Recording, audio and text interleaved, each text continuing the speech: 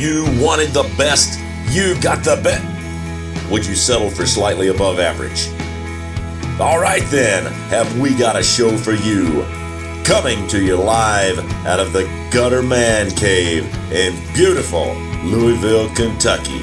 Here are your hosts, Andre Dominguez and Mike Gutterman, with the Negative Positives Podcast.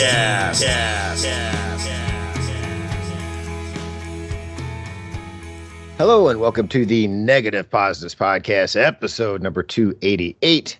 I'm your host, Mike Gutterman, coming to you from a very mild Gutterman Cave. That's the Johnny Sisson weather radar weather report going on in this episode. We're starting to be like the guys in Classic Lenses podcast, where they talk about the weather at the beginning of every episode. But it's supposed to drop like, I don't know, another 20, 30 degrees tonight and get cold again. So, but it's been a very nice day today, but a little rainy, but there you go. So this is the Monday episode, and so that means everyone's favorite co-captain all the way out in La La Land, the City of Angels, Los Angeles, California, Mr. Andre Dominguez. How are you doing tonight, Andre? Good evening, Mike. Here in Southern California, it is a brisk 65-ish degrees Fahrenheit and slightly rainy. That's kind of close to where we're at. We might be a few degrees less than that, but it's supposed to drop like crazy tonight. So yeah, not too bad. A little rainy here too. So it's almost like we're in the same location, Andre. Oh, I wish. All right. So tonight's guest, very special guest, is none other than Lori Brooks, and I believe you're all the way out in California as well. Is that right? Correct, Lori? Yeah, San Francisco Bay Area. I just checked my forecast. I'm like 55 degrees here in Santa Clara, so oh wow, a little bit colder. Yeah. Okay. It kind of actually makes me feel good when I hear people out in California, not necessarily basking in warm weather while it's cold here. So it kind of makes me feel a little less jealous. So, but yeah, I think those ultra low guys in LA, they say that I'm like north of the wall, apparently.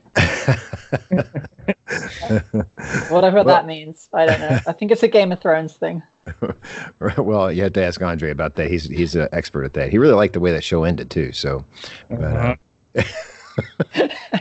all right. So, Lori, this is your first time on the podcast. So, how about you tell the fine folks a little bit about yourself and how you got into this film photography madness?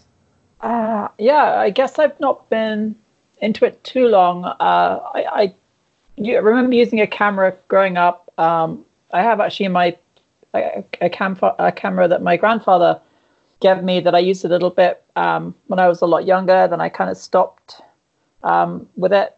And then was it an APS camera? No, it was actually an Agfa Isolat. So there you go. There you go. I got the shot at those cameras have a tendency to lock up on the focus on it. So I kind of got that working again after probably 30 years in storage, and then it's not at the light. It's light tight, so I have to run a roll of film through it. I haven't actually put any film through it yet, but yeah, it's actually working. Awesome. And but I kind of did a little bit of digital photography for a bit with the Micro Four Thirds, and then I decided I was going to do some film stuff, get back into film again, because it always, was pretty cool. I remember doing it, a long time ago with the film, and just started getting back into it. I think my first camera was an Olympus OMG, because that the name of that camera is just it's just so hilarious. So yeah, that was my first Olympus, the first of many. I have lots of Olympus stuff, so which we'll probably go over in the as we talk tonight. But yeah. I saw some of the Olympus gang kind of trying to rise up some forces on the questions to you in the Facebook group. So yeah, a lot of them were very happy they're having one of the Olympus gang on the show, I guess. Yeah, good cameras. What would you say they were? I mean, your Pentax is like the working man's camera. Absolutely. I don't know what the Olympus is though. I don't know those guys. Those guys are all they're just I don't have words for them. They're just trying to be a Pentax guy, I guess. I don't know.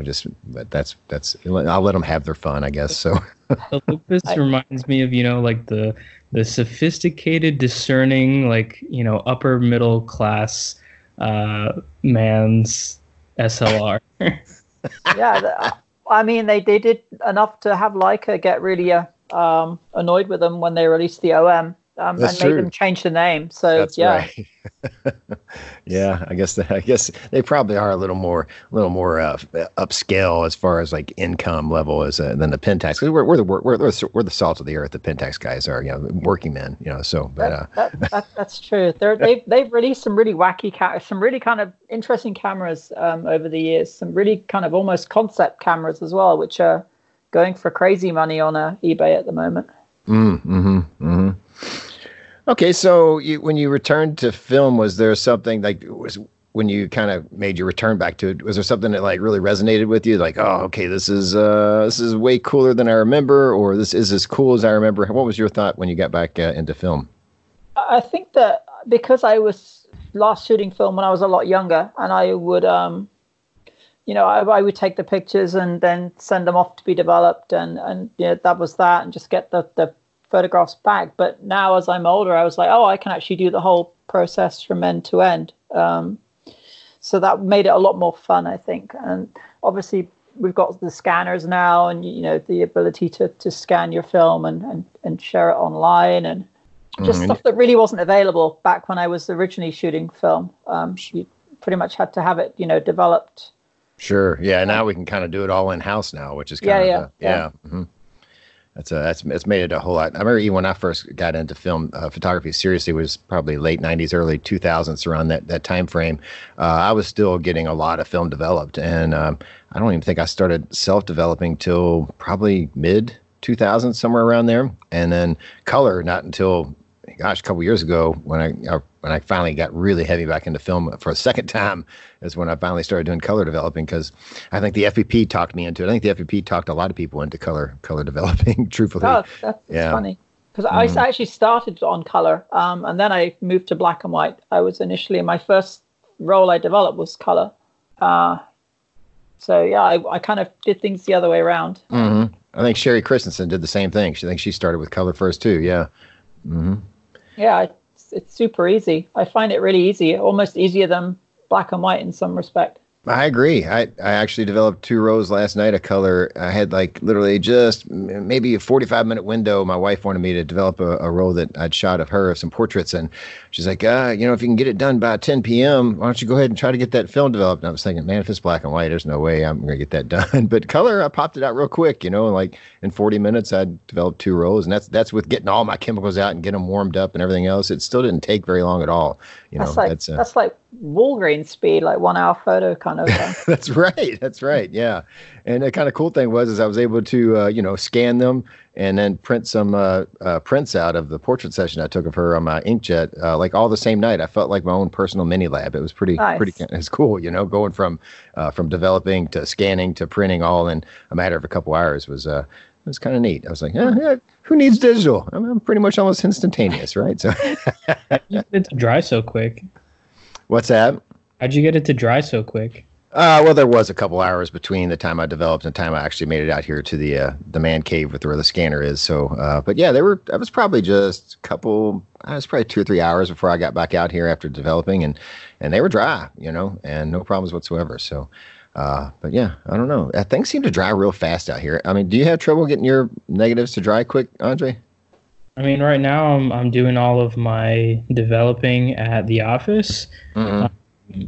And so I don't really tend to notice it because I'm usually scanning it on the following day. But when you said like a couple of hours, I thought it was like everything start to finish within 2 hours. Oh, no. There was, I mean, yeah, between the developing and the scanning and printing there was a couple hour break where I hung out with the family a little bit. So yeah.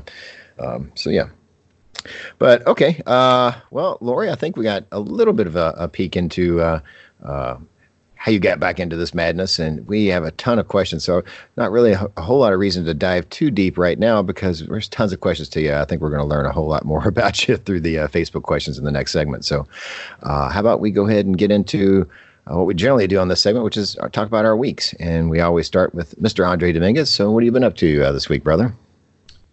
Well, since the past week, haven't really done any actual film photography per se, but I have received a few things and also some exciting developments at the Cinestill office. I received, much like Mike did, a copy of Roxana's completely handmade zine.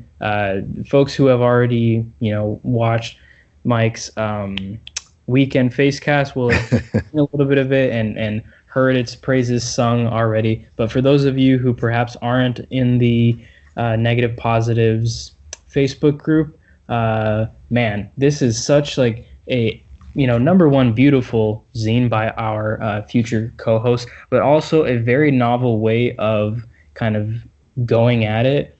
You the folks who are going down the route of perhaps using an HP printer with the HP ink program thing. You've got the folks like Ian Barnaby Nutt who are doing stuff on Mixam, people doing zines on Blurb. What Roxana did, as far as I remember with the phone call that I made to her the following day to thank her, was that she just got them printed at Costco and what was it? She got the prints printed at Costco and then like pasted them inside of the actual like booklet that she like hand binded together with like a needle and thread. It's the coolest thing that I've like received in a long time, and now I'm kind of regretting saying that because the other thing that I received, that was a little while ago, but the other thing that I received today was a zine from none other than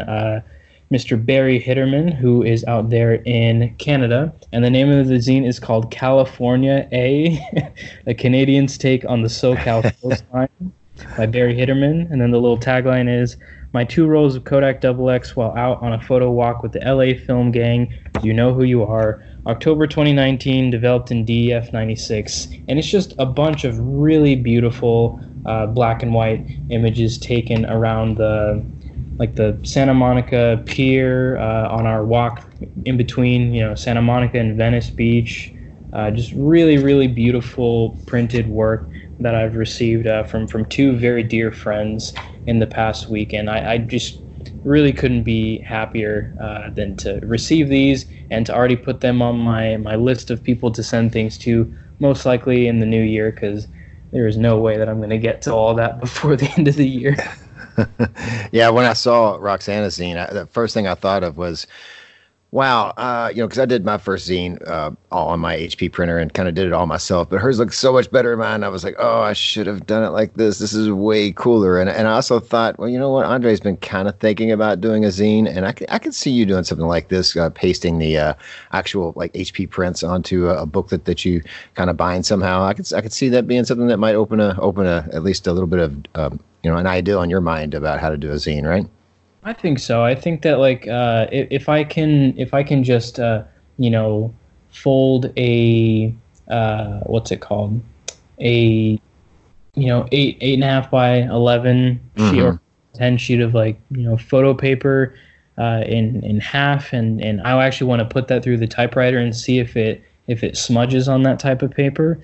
Have it to where I just format the pictures on a Word doc or something. It doesn't have to be fancy, but just so that I can kind of just fold it up myself and have any written sections typed out on the typewriter. I think that would be a really easy way to do it, and that's a goal that I have for the new year. But we'll see. Yeah. I'm sure we'll be talking about our New Year's resolutions once 2020 hits. So we'll probably wait till we get Roxana on and kind of have all 3 of us talk about what we want to do in 2020. Because I've got some ideas myself kind of percolating. But yeah. Anything else, Andre? Over at the Cinestill office, we are getting ready to do a massive probably a few days of shipping out orders for our Black Friday sales that we did. I think three pretty cool starter kits that include some different developing tanks between Labbox Daylight developing tanks, as well as our new partnership with Jobo, which I think is actually going to be pretty great. I tend to really like the Jobo tanks. They have historically been a lot more expensive than Patterson tanks, but hopefully now we can help bring the price down with these starter kits that we're doing with their tanks and our developing chemistry. The actual reels themselves I find a lot better than the ratchety type Patterson reels, as well as the fact that for the 120 size, and not that you can't do this with Patterson tanks. I've seen people like stapling the two ends of 120 film together so that you can load two on the same reel without the fear of it like overlapping. But with the Jobo, you've actually got like a little clip on the side that you can put the first roll of 120, kind of get it all up in there until it gets like as close to the center as possible, and then snap on the little clip, which just essentially puts a little piece of plastic in the track of the film, and then you just put in the second roll of 120 until it hits that little piece of plastic. So you can effectively get two rolls of 120 on the reel.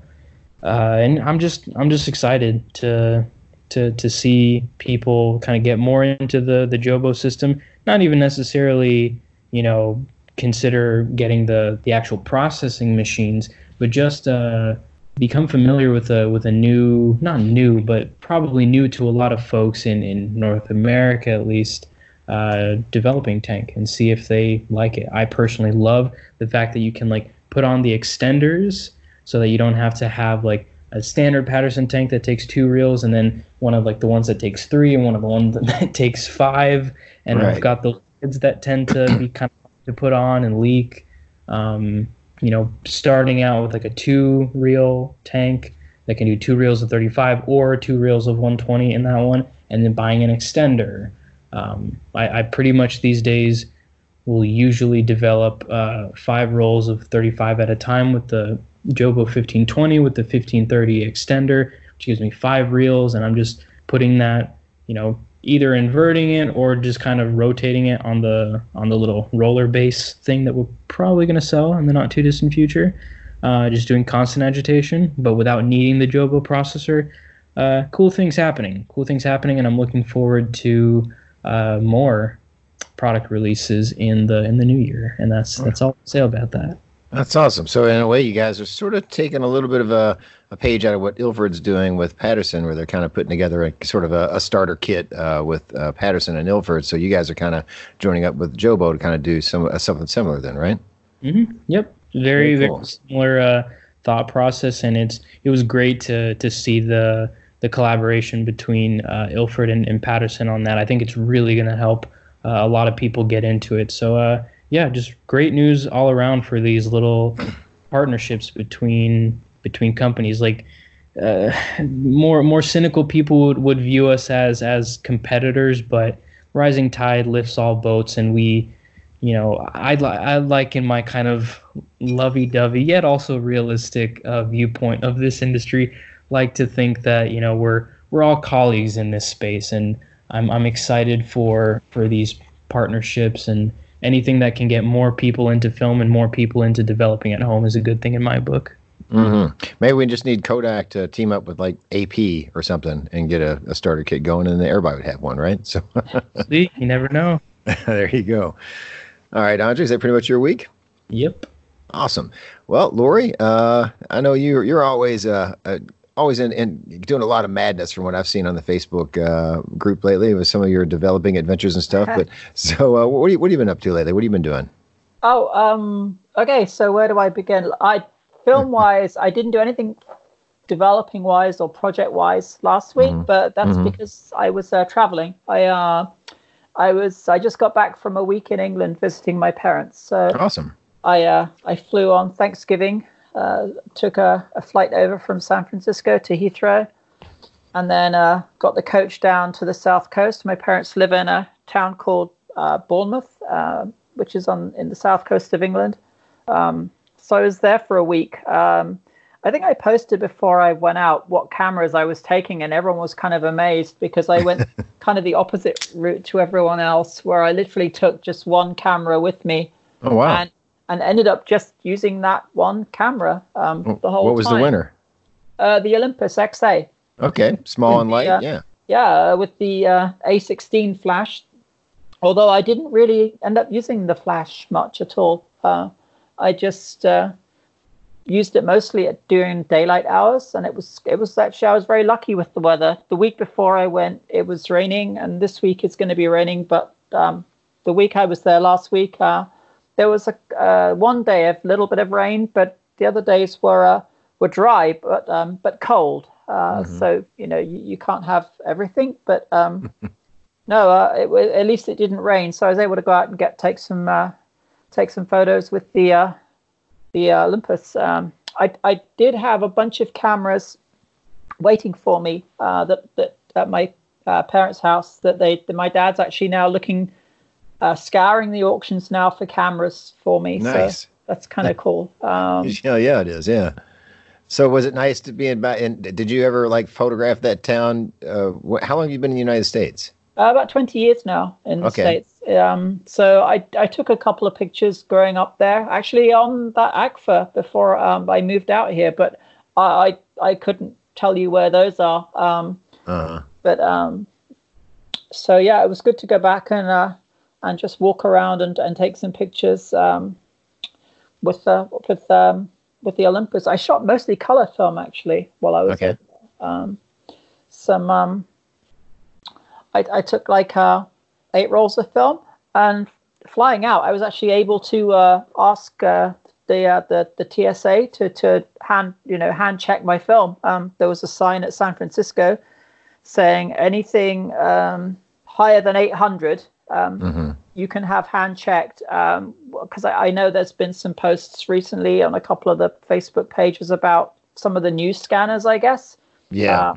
But there seems to be one at San Francisco. I don't think they've changed the scanner yet. But even so, they allow you to say, hey, this is film. And even though I didn't have anything higher than 800, I just said, hey, can you hand check that? And they said, oh, what is it? And I said, it's film. And they said, sure, no problem. So, oh, that's great.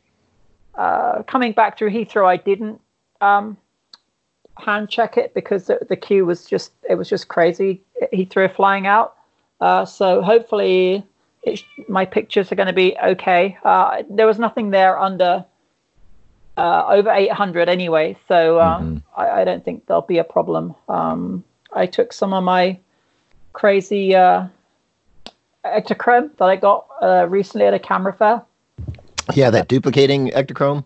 Oh yeah, I love that film. I absolutely love that film. You've been getting good results out of that. John Gregory gave me a kind of a bulk row of it, like a partial bulk row, and I shot it at quite a few different ISOs, and I couldn't get anything other than like a really grainy kind of fogged mess, really. So mine might have been stored not so well, or who knows. I think it was from the late 90s, early 2000s, but I didn't have much luck with it at all. But yours seems like it's coming out kind of fantastic. So yeah.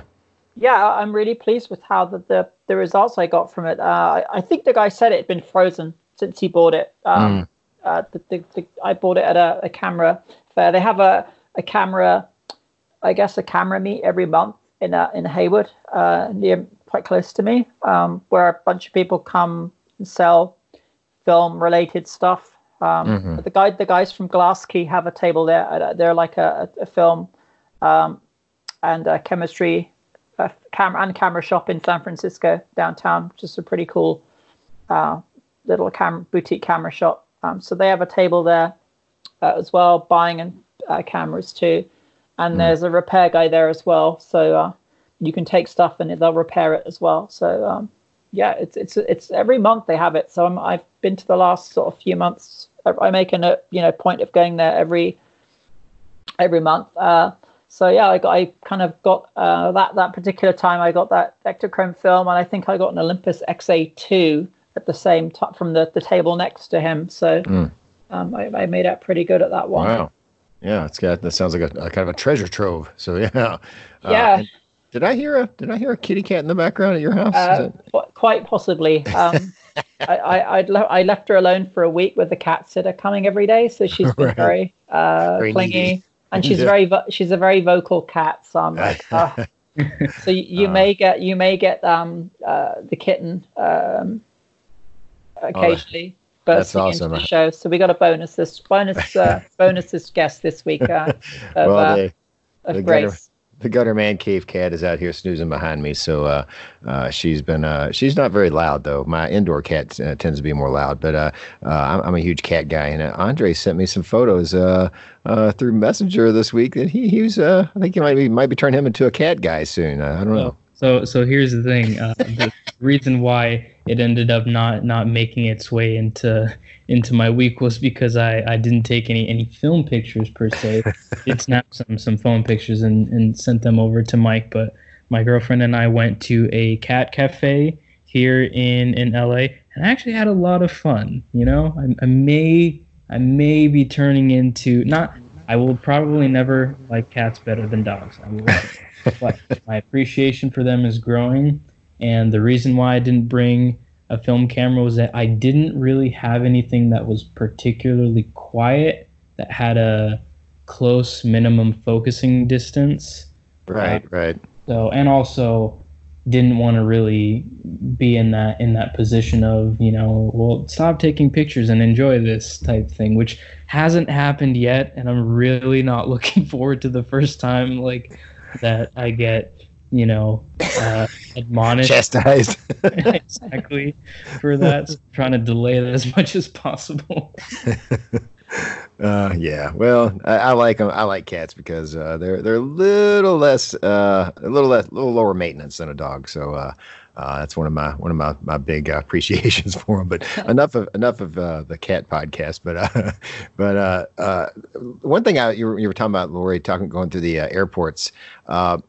I always wonder, when people see these signs, and I'm sure everybody sees them about the film and X-rays and all that stuff. I wonder how many people are like, film? They still make film? Why is that sign there? Why haven't they taken that sign down yet? Yeah. No, because have you not gotten into the conversations with people like waiting in the line to get to the security checkpoint where you're there with your big Ziploc bag full of film, and the person kind of looks over and it's just like, I didn't even know they make film anymore. Yeah, it makes me wonder because a lot of people think that it's not made anymore, and it's got to be a weird sign for the average person to see. Not all us. Yeah. I mean, I get asked all the time, do they still make film? And do they still make that? It's strange. It's funny. It's almost like it's incredible how people seem to think it's just dropped off the face of the earth. And sure, yeah, and really, it's a lot less, I guess, than it used to be, but it's always there, been there, just in a smaller scale. Yeah. I mean, even my local Walmart still has film. I mean, you kind of have to look for it, but it's still it's not like it's just disappeared entirely from the shelves. So, yeah, it's very strange. But how many people think that's just not there anymore? But all right, Lori, anything else? Yeah. So I turned up at my parents' house, and I had some cameras waiting for me. I had a Praktica camera, which I didn't bring back with me, but I've left at my parents' house. I'm going to bring back next time I travel there next year, which has got a very interesting loading mechanism where it kind of has these two little wires on the take-up spool, and when you advance the frame, these wires kind of grab the film and really kind of help load it into the camera. It's really, really ingenious how it does it. Watching it do it, it's literally almost there's no fiddling around putting the film into that little slit that's in the take up spool. You just kind of put it behind one of the wires, and then the wires themselves kind of help curl the film onto the take up spool. That's interesting. Yeah. It's funny, as many times as people have had trouble throughout the ages of even happens to us occasionally, to us experts, how sometimes you don't get the film loaded properly and you get to shot 36 and it just keeps on going. You're like, oh shit. But it's funny that all those years that they never really, during that era, there wasn't a whole lot of solutions really to kind of make sure that didn't happen until like maybe the 90s when the cameras just automatically loaded it for you. Yeah. It seemed like they never really came up with too many ingenious solutions for that. I know we talked about it with Stanley Phillips. Pentax had the magic fingers, and I think that works pretty well. It works a little better than the standard system, but it's still not foolproof. But that system you're talking about sounds like something like maybe a lot of people should have copied that. Maybe they had a trademark on it or something. Maybe they did, yeah. But that's kind of a cool camera. It's a M42 mount that has contacts in that you can do like auto aperture. So it's there was a 51.8 lens, which is actually the lens I was most looking forward to shoot, but that's got a sticky, the aperture's not working on that. So I think it just needs cleaning and re-greasing or something to do with that. I didn't have the tools with me to open it up and take a look, but I'll bring that back next time I travel and have a look at that when I get it back to California.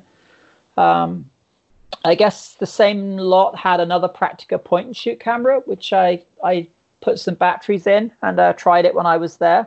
And it seems to be working. I took a couple of pictures on the way back through Heathrow with that. So we'll see. How Praktica made a point and shoot. I don't think I've ever seen something like that. Yeah, it's like a 35 to 80 zoom. It's I forget the name of it now, but yeah, it's a plastic fantastic point and shoot camera. Interesting. And I got actually, but just before I went out there, I won an auction on a half frame camera, a medium format half frame camera, and I kind of found it on eBay, and I looked at the auction, and the funny thing was it was in Bournemouth, and I thought, oh, that's a small world, that's pretty cool. If I can win this, it's going to be pretty easy to pick up. I'll get my dad to pick it up. So I won the auction on that camera. And I messaged the seller and I said, hey, can my dad come around and pick it up? What's the address? And he gave me the address, and it's literally about a block away, probably about a stone's throw, maybe half a block away from where I used our old house in Bournemouth. So, oh, wow. Yeah, small world. This young Italian guy sells mostly film posters and memorabilia as opposed to actual camera stuff. Mm-hmm. But occasionally, I guess he gets cameras in. So I bought this I think it's called a Bellini or Benzini Corral 24S, which is a half frame medium format camera. Oh, wow. Well, that's cool. So that will be my my half frame camera, I think, going forward, because, I think it's going to be technically still a half frame. It is a half frame camera, and it's like a half frame on steroids, I guess, because it's taken the medium format.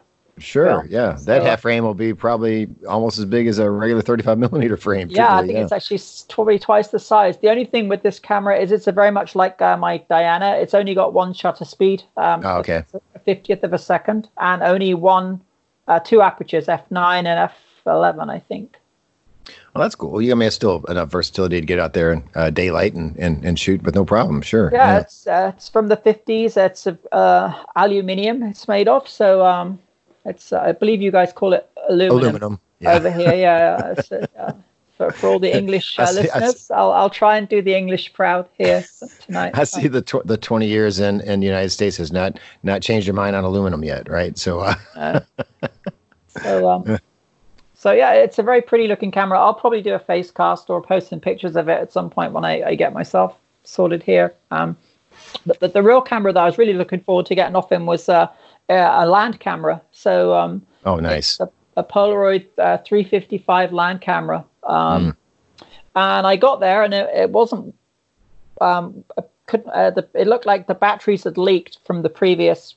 They didn't take the batteries out, so I was like, oh no, here we go. So I cleaned it up a little bit, and I ordered. Of course, I ordered the wrong battery when I was in California, and you cannot for the life of you get batteries in the UK for any land camera.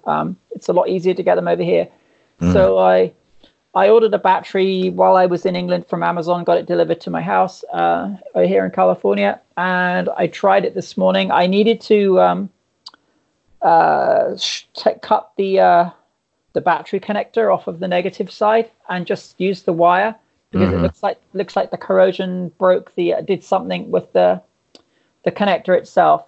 So, but once I did that, and I kind of hot wired the battery in on the negative terminal, yeah, shutter's firing great. So nice. Yeah, it's ready to go. And while I was on vacation or holiday, a vacation, I actually got an email from the Kickstarter for the Super Sense, the Doc Caps' pack film Kickstarter, which I backed, confirming my shipping address. So awesome. I should be getting the pack film, although I'm going to be very sparing on sure. that, because I think I've only got like maybe 15 shots I've ordered. I think I got 3 boxes on the Kickstarter. Mm-hmm. I want to say it's maybe it's six shots per box there that they were charging. They were giving people. So I got the 3. I got the 3-pack, 3 6-boxes, 3 6-pack of that film. So at least I have a way to shoot it in the line camera. Otherwise, I'll have to figure out a way to maybe adapt it and use some Instax in there or do something with it. But it seems I'm gonna have to do it non-destructively, because the camera is such a beautiful camera that I really don't want to do anything to it. I love those cameras. I have 2. I have a 450 and a 230, I believe it is. On both of mine, I actually converted them to use AAAs. It's pretty easy to do, and okay. yeah, and so you don't have to worry about those weird batteries anymore. I actually did some videos on Instagram that I posted on Instagram. Really, and they're in the Negative Positives Instagram account, real early. Probably one of the first couple of posts that I put on that account was some short videos where I had converted both my land cameras to take AAAs. So you might check that out. It's a really easy process. Sure. Yeah, and it makes it a whole lot easier for the just using regular old AAA batteries. So, but yeah, I love those cameras. I have I'm gonna sell a whole lot of my Fuji FP100C because I got about 20 boxes in my refrigerator, and I just don't shoot it enough, and it's kind of expensive, and I kind of need the money right now because we're trying to save for buying a new vehicle, and so I'm going to sell a lot of it, but I'm going to keep about 5 packs myself and kind of run like my last 5 packs of the Fuji Pill-Apart film through those land cameras, and then kind of just keep my eye on this, on the what is it, the Super Sense guys with their. Yeah, kind of see how that's going, and because I'll never sell the cameras. You can't really sell them for much anyway, and they're just beautiful. Those land cameras are just beautiful cameras. So yeah, if nothing else, they make a heck of a shelf queen. But I prefer to use them. But I'm just going to kind of keep an eye on it and shoot my last 5 packs of Fuji and Pill-Apart, and then sell the rest of it and just see where it goes. Yeah, I think there's still a future for it. So we'll just keep an eye out and see how that goes. Yeah, I'll have to keep an eye out for when you post up for sale, because I'll probably take a couple of those off you. Okay. Yeah, sure. Yeah. You got a good camera to shoot it with. I think it's all the 50 models. Like I have the 450. You said you got the 350. Is that right? 355. Yeah. Okay. I know that all the 50 models have a glass lens. My 230 has a plastic lens. I don't know if yours is glass or plastic. Yeah, I think this is the plastic, and it had it's a slightly different rangefinder on it. That's why the 55. Oh, okay. Yeah, because my 450 actually has like a Zeiss rangefinder on it, which is cool. This doesn't. This has the Kodak rangefinder. Oh, okay. Yeah. Awesome. What's that?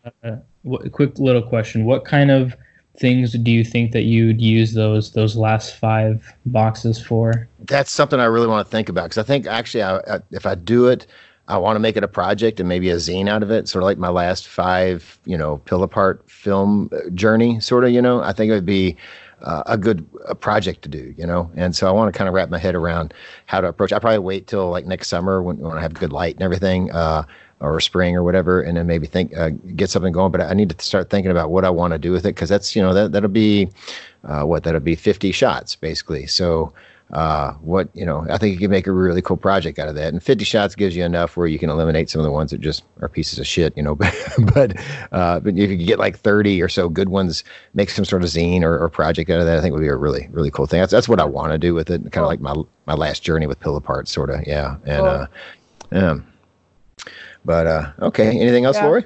Yeah, other than that, no, I was just out with the Olympus XA. I took some pictures of some very old churches. A couple of there's a church near where my parents lived that was built in the 10th century, called the Priory. And then my sister took us up to a town called Sherborne, which I'd actually never been to before, and they have a place called Sherborne Abbey, which again was a church that was built in the 10th, 11th century. So I hopefully got some good pictures of that to be able to share hopefully soon when I get it developed. So yeah, I got some nice weather those couple of days. So I was able to get some shots of the coast and the sea and the harbor and the prairie. So we'll have to see what comes back. But yeah, I came back here. I got back last night, and I ended up today while I had today off, I went into San Francisco and got myself a 3D printer. So my plan to start building. Nice. So my plan to start building a camera in the new year is on track. I'd ordered a printer actually, but that I guess 12,000 other people also ordered the same printer.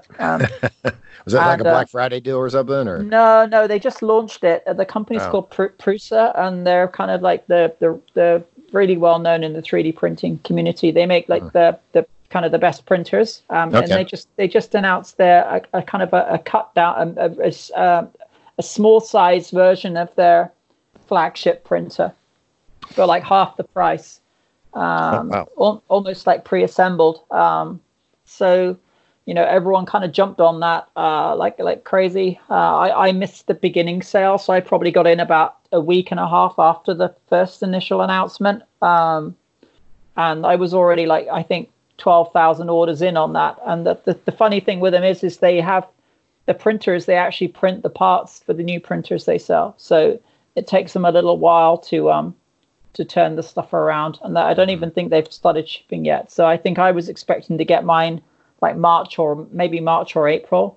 So I thought, you know what, I'm just going to cancel the order. And I found someone on Facebook that was selling the Big Brother printer for already assembled by Prusa, because normally it comes as a kit and you have to build it yourself, and I didn't really fancy doing that. So this was a printer that had been assembled actually by the people at Prusa and shipped, and I got it with some filament for a good deal on that. So I was actually picking that up today, and I got it all set up this afternoon, and I shall be experimenting, getting it all tuned in, and then starting to work on making a 3D printed camera in the new year.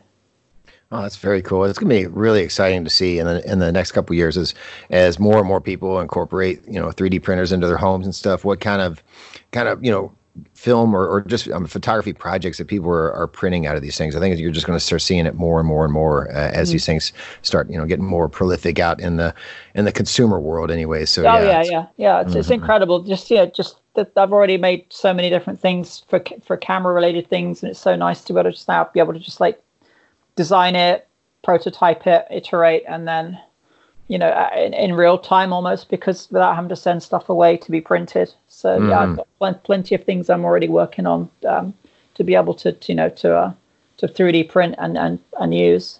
So I saw something the other day. I don't remember if someone tagged me in it or something like that, but it was a Thingiverse file of a kind of like a bracket that you could use to attach a watch strap to the little Voigtlander VC2 light meter, so that it's already got the actual manual dials on it for the aperture and the shutter speed, but if you're ever using a camera and you don't like the unsightly image of the Voigtlander light meter,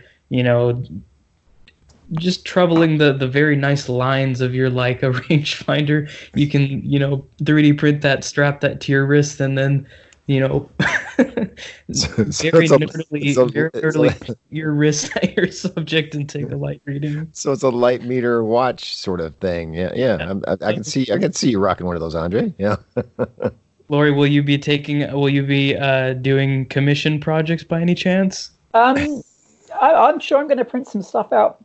It was funny. I was at this Hayward Camera Fair a few weeks ago, a couple of shows ago, and someone mentioned to me, said, if you can come up with there's a bit that goes on a Leica where the eyepiece sits, and people always apparently lose those, or they break and they lose them. And they said, if you can come up with, sell those, you could probably print money selling them to every single Leica owner, because I guess it's the piece that goes around where the viewfinder is. I wasn't too sure. you've got some of the earlier cameras. I think anything before kind of like the M4 has like a metal ring around the eyepiece, which if you wear glasses, will absolutely shred whatever coatings are on your lenses. So I use like a little plastic piece that I bought from DAG Camera in Chicago for like $10 or something like that. So yeah, I think margin on a 3D printed version of those might not be super high, but they're definitely useful if you do lose yours. Oh yeah, maybe I'll make one of those for my Zorky, because that's similar. It's got the little bit of metal on where the rangefinder and the viewfinder are. Awesome. Well, Lori, anything else? No, that was pretty much my week. I guess it was interesting. It was I don't go there for every week, so you kind of caught me on a good week. So I was going to say it's very productive. I got to say, like again, I'm regretting going last in this situation. There's no way I can match that. But one question that does kind of bring up. You didn't go and take photographs of 1,000-year-old churches last week? No, I didn't quite get there. No. Oh, that's a shame. But one thing. Mike. What's that? Not even a fire escape?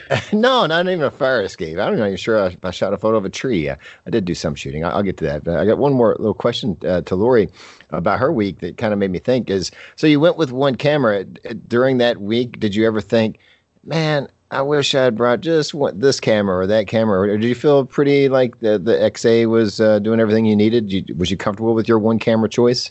I was actually. The only thing I would have said, I could have taken the XA4 as well, maybe to get the wider angle. But no, okay.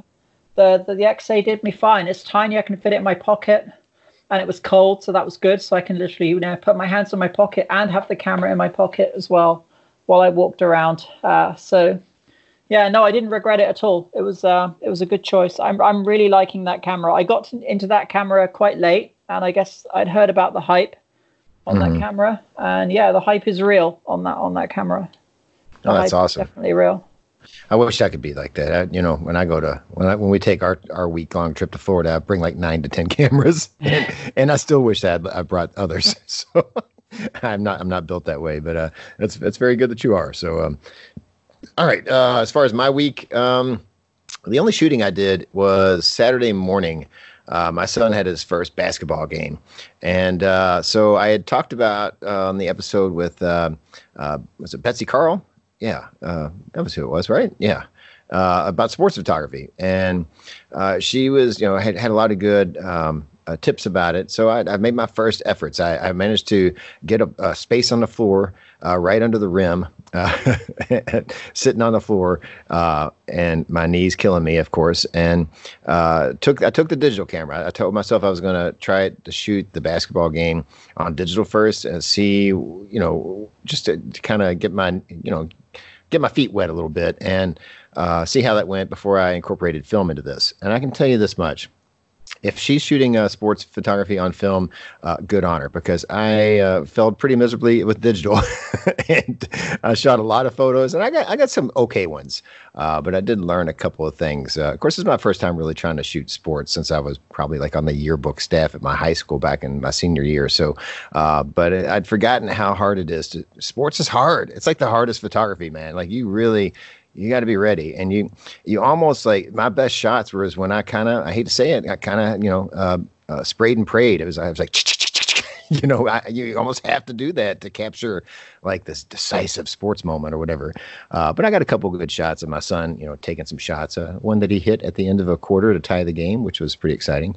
But I'm not sure if I will shoot film on this or not, because if I do, it might be more like for like static shots or like I don't know, some emotion shots from the players or whatever. But as far as the action, man, I don't know. I could run through a lot of film and not be.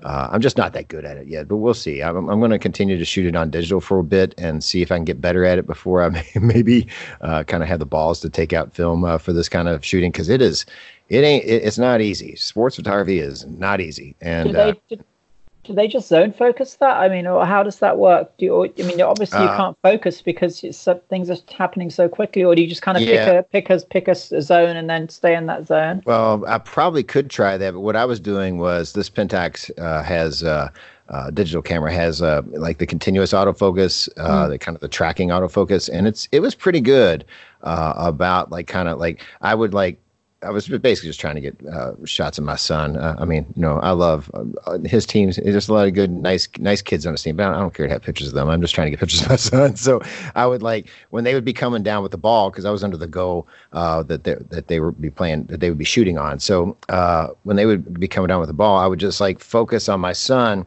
and just keep the button half down, and it would kind of follow focus him as he came closer to me. And then if the ball came to him, it was just like and hoping that he would do something cool, during that frame, those shots. But yeah, I mean, I got some, not, I got a couple that I like out of my first time trying this. So I mean, it wasn't a total loss, but it made me realize that this is not going to be an easy thing. And film is going to be, it might be towards the end of the season before I get kind of the brave enough to try film on this. But yeah, but at least it was some shooting, and so I kind of got kind of my feel for what I'm going to have to do. I honestly think I'm going to need a little bit longer zoom. I was shooting the equivalent of a like 28 to 80 zoom lens on that digital camera.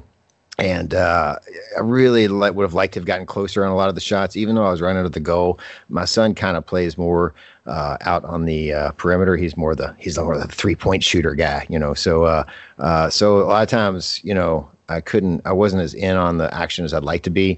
So I think maybe next time I'm going to take like an 80 to 200 like zoom lens or something, and just so I can get a little closer. But the problem is that lens is going to be a little bit slower than what I was already using.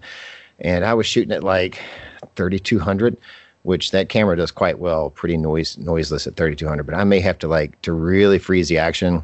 I may have to like bump it up to like 6400 next time, or maybe even higher. I don't know. We'll see. But especially if I use a longer zoom on it. But yeah, it's challenging. So I give Betsy all the props for pulling off any sort of sports photography at all, especially if she's doing it with film. But yeah, I've seen some of her pictures, and they're really, really fantastic. Yeah, she's been doing it a long time, and it shows. So because it is tricky, and but yeah.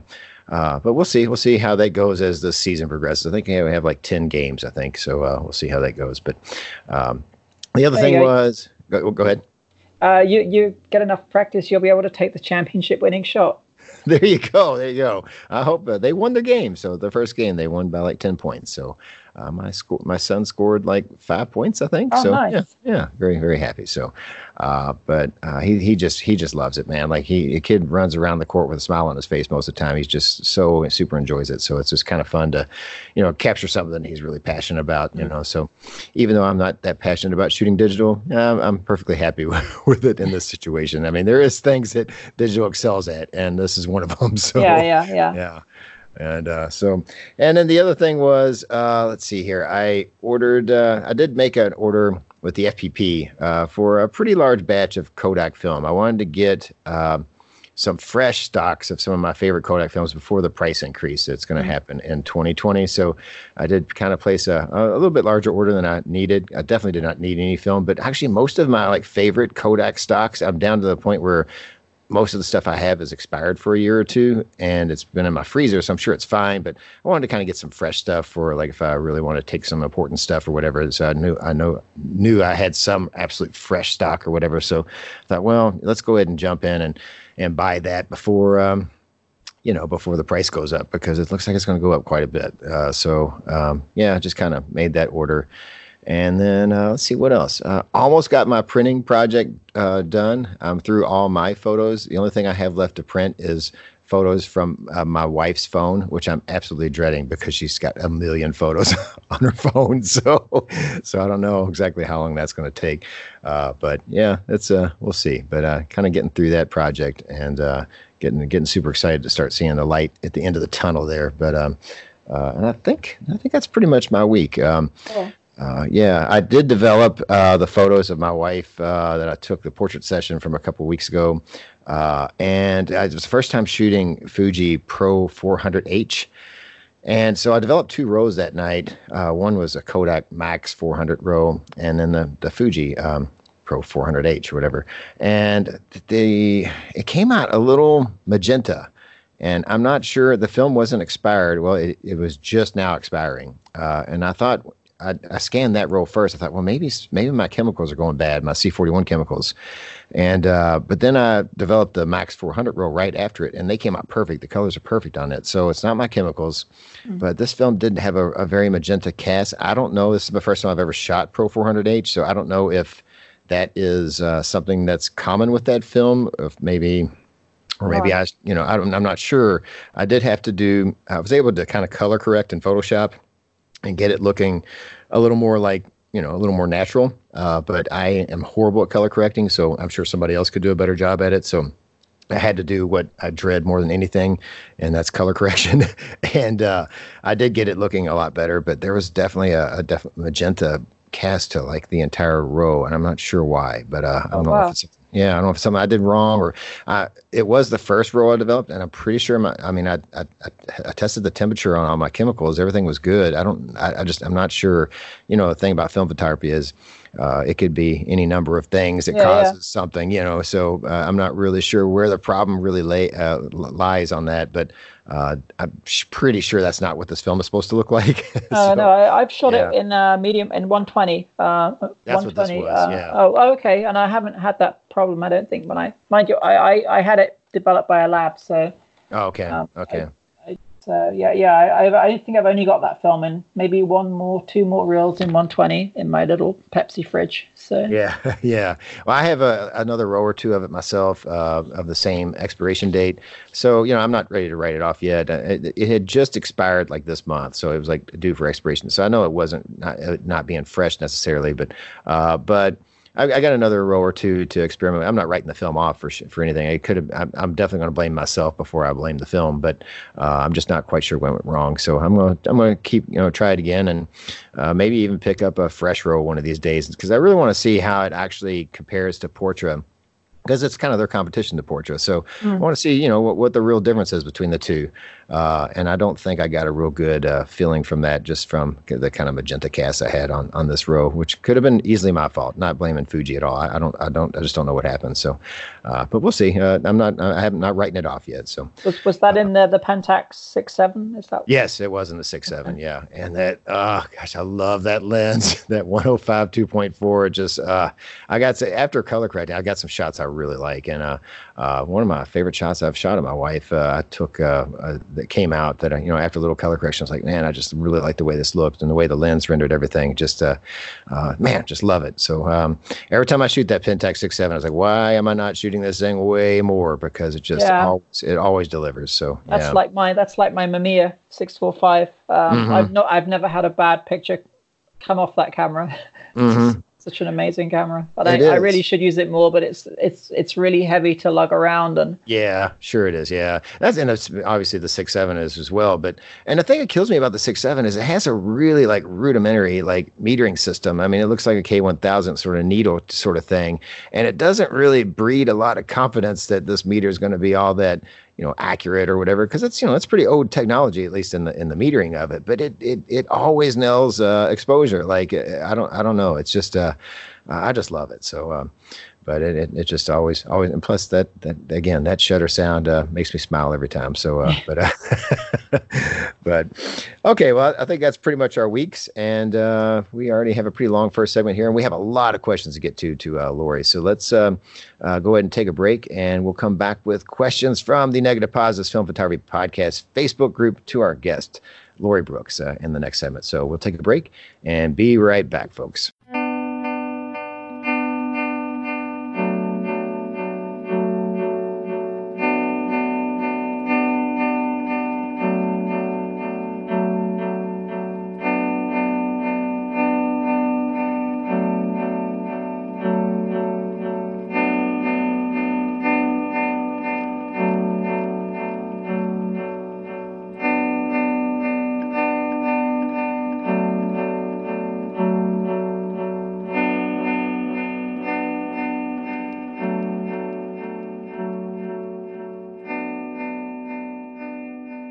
All right, folks, we're back from the break, and this is the second segment where we have members of the Facebook group who have asked questions of our guest, the Negative Positives Film Photography Podcast Facebook group, with questions for Lori Brooks. So let's find out what they have to say. Andre, what's first up on there?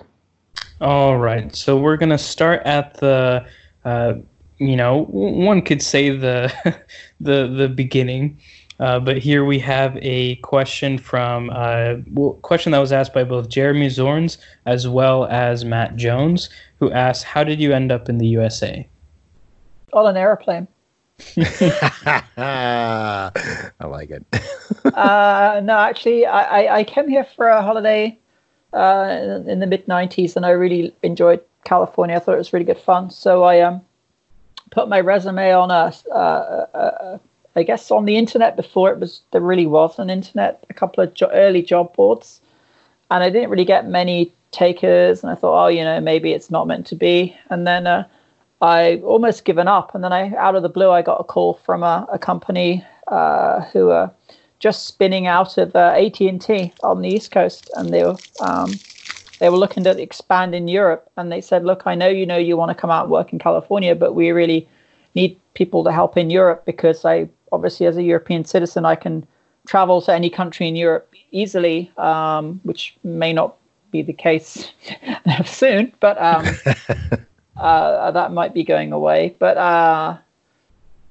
so they said, "Okay, how about you help us establish Europe, and then we'll transfer you over." And they kind of kept true to their word, and I worked for them for 18 months or so, and because if I worked for them for 18 months, that's the requirement for a different type of visa was met. So I came over on something called an L visa, which is like an intercompany transfer, which apparently are easier to do. So they transferred me over to California, and I've been here about 20 years. The bonus to that was because it was a startup, I actually got some cool stock there on that. So I did well out of that. And the company's still going. Their company's still going. They're doing really good still. And I've been in the tech industry since then. So I've pretty much always been in the tech industry, but it's in England and also over here in California. So now we see where some of that courageous bravery comes from, just trying out all sorts of crazy chemicals and stuff. You got a little techie in you. So yeah. My job is testing things, and so it doesn't matter if I break things. That's the whole point, is I have to break things to make sure they break and we can fix it before the customer hits the problem. So I guess I have that kind of like I don't have a fear of breaking things, because that's kind of my job. That sounds like a great job. Breaking things sounds fun. It is fun. Yeah, it's more breaking software and making sure that software was working fine. Before customer hits the problem, and sometimes these failures can be catastrophic. So if it's on a test system, that's fine. It's no big deal. This is the kind of stuff you don't want to happen on a customer who spent several $1 million on your product. And yeah, Ford certainly does not want me to break things when I'm at work. So, but although sometimes I try, just get a little time off. but yeah. So, since you've been to America, are you like trying to be a citizen? Are you a citizen? Or I'm a citizen now. Yes. Okay. I have dual citizenship. So yeah, awesome. I can show my UK passport. When I went back to England, I showed my UK passport, and when I came back in here, I used my US passport. So awesome. Yeah, well, Andre's going through that himself right now, right, Andre? Yes, sir. I am currently waiting for the date for my naturalization application interview to be set sometime probably in the new year. Yeah, I actually got quite emotional when I had the big ceremony. I didn't think I would, but no, I was like tearing up when everyone was like swearing allegiance. At the end of the ceremony, you have with like 400 or 500 people in the same auditorium doing it at the same time. It was quite an emotional experience, and I didn't think it would be, but it was. What's the biggest difference between America and Europe? Just one little simple thing, because I've never been to Europe, so all my thoughts on Europe are just simple stereotypes I've heard through the years. So, aluminium, no. Probably, I don't know. For me, the weather, because England can get quite wet and cold in the winter. Mm-hmm. No, it's much more wider open here, I think, and there's a lot more to see and do in California. It's kind of close at hand. But I guess no, it's England. I think it's becoming very Americanized over the last sort of 10, 15 years anyway, I think. So most of their television is from the States. So I always think it's strange when I make references to like American pop culture. I always feel like I'm alienating like people that listen that aren't in the United States. But then it turns out a lot of them actually know what I'm talking about, and that always kind of surprises me. I don't. Oh yeah. I didn't realize it was that prevalent. Yeah. Yeah, the big shows always make it over to England. So yeah. Wow. Very interesting. All right, Andre, what we got next? All right. Next up, we get a question from Carrie Carmichael, who says, from your posts, I get the sense that you are a fellow techie. If so, do you use analog photography as a way to take a break from all the technology you deal with in your work life? If not, what are some other reasons you enjoy analog photography? No, not really. It's still I get quite technical, and then I'm also trying to do things from a technical standpoint with 3D printing, and because I use Lightroom quite extensively and scanning, so I do feel there's a very high tech aspect to my photography as opposed to full on analog photography. Even the printing, I guess, is for the digital printer here. Mm-hmm. And what was the second part of the question again? Second part was, what are some other reasons that you enjoy analog photography? It's just fun. I just like the whole process. It's kind of, you never know what you're going to get when you pull those negatives out. So in a way, it's not predictable. And that may be what I like about it, because digital, it's the same every time. You can just repeat, and it's much harder to get different results, whereas analog, there's always that little bit of uncertainty in what might, either when you were taking the picture or when you were developing it. There's always that little margin that can produce amazing results, or can go the other way and just completely cause things to fail really badly. So I like the randomness of it, I suppose.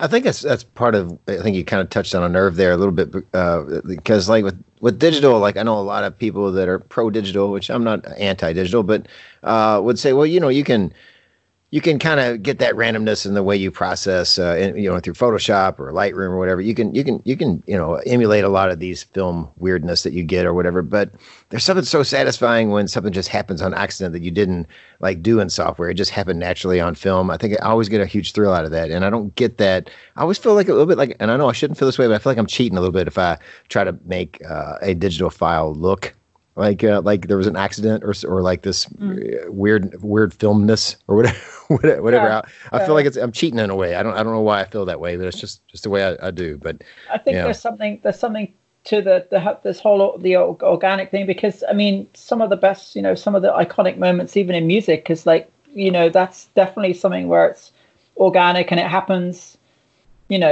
randomly. Even the Beatles song, I think, is it Hard Day's Night or something, where they struck the chord wrong, and that's now they have that iconic opening to the song, and it was purely by accident, and the feedback on some of their songs. So yeah, you're never going to get that digitally, and it won't be as spontaneous, I think. So you lose a lot of that, I think, with digital. But I think that's it. I think it really. Yeah, I think you kind of nailed it there. Yeah. Andre, any thoughts, or are you moving on? I think we were good to move on to another question. Next one comes from Mr. Stanley Phillips, who asks, what's more important to you, which camera to use or which film stock to use? Oh, that's a hard one. Probably I start with the camera, maybe, and go from there. I mean, I only shoot 35 and 120, so I'd less of a leeway there. With film, obviously there's, I can use other cameras with using that film. So I'm not like, I want to do like different paper sizes and stuff like that, or anything like that, large format. But no, I tend to just figure out, okay, which camera am I going to take out, and kind of take things from there most of the time. Or sometimes if I've got a new film stock, it's like, oh yeah, I want to try and shoot that. So that kind of drives what kind of camera I'm going to be using. So it's a bit of both, I think. One thing. So do you find you shoot more color or black and white, or do you have a preference, or is it, where are you at with that? Because I have kind of a follow up to that question, but I think I prefer color. I love the sharpness black and white gives me, but I just prefer capturing in color, because that's, I guess, how we see the world. This is my thoughts on that. It's we see the world in color, so I'd like to capture color. I definitely think the art, black and white can be a lot more artistic as well, and it has its own place and look. And definitely it's very sharp, and I've got some great black and white pictures, as well as color. So, but I tend to gravitate more towards color than black and white. Probably, I mean, this last trip to England, I probably shot all color, apart from maybe one roll of HP5. I think is still on the camera. Yeah, I was going to ask, because I know I've heard some people mention that I think it might have been on like Classic Lenses podcast. They talked about how like Carl Havens, he would shoot nothing but color, because he figured that if he wanted it black and white, he could just, change it to black and white in software. And much like the way you would shoot a digital camera or whatever.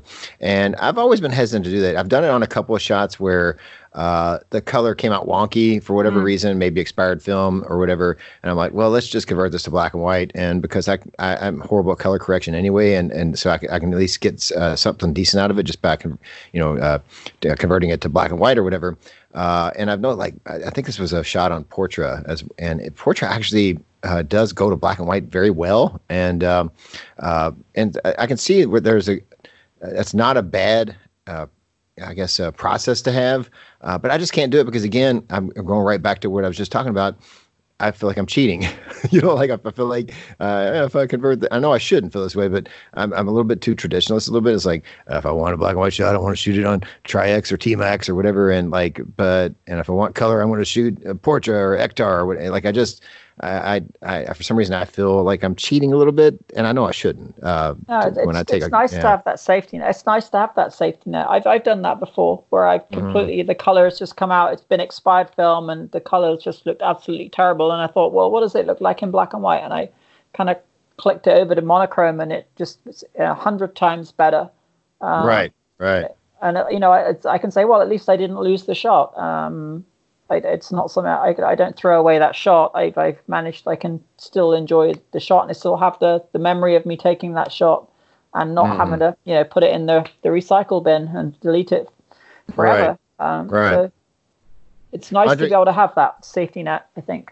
Yeah, absolutely. Andre, what do you feel about this debate, this raging debate? On what, the camera versus the film? What's more important?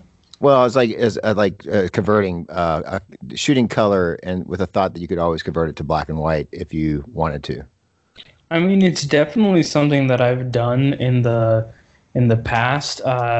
Given that recently I haven't been scanning a whole lot, I haven't really even given myself the option to do it. But I think the reason why it came up recently in the Facebook group was that I was messing around with the FilmLab app, trying to get a little, preview of my film that was hanging to dry in the bathroom at the office, and I was having trouble getting the app to recognize that. Yeah, I remember that. Yeah, at color negative.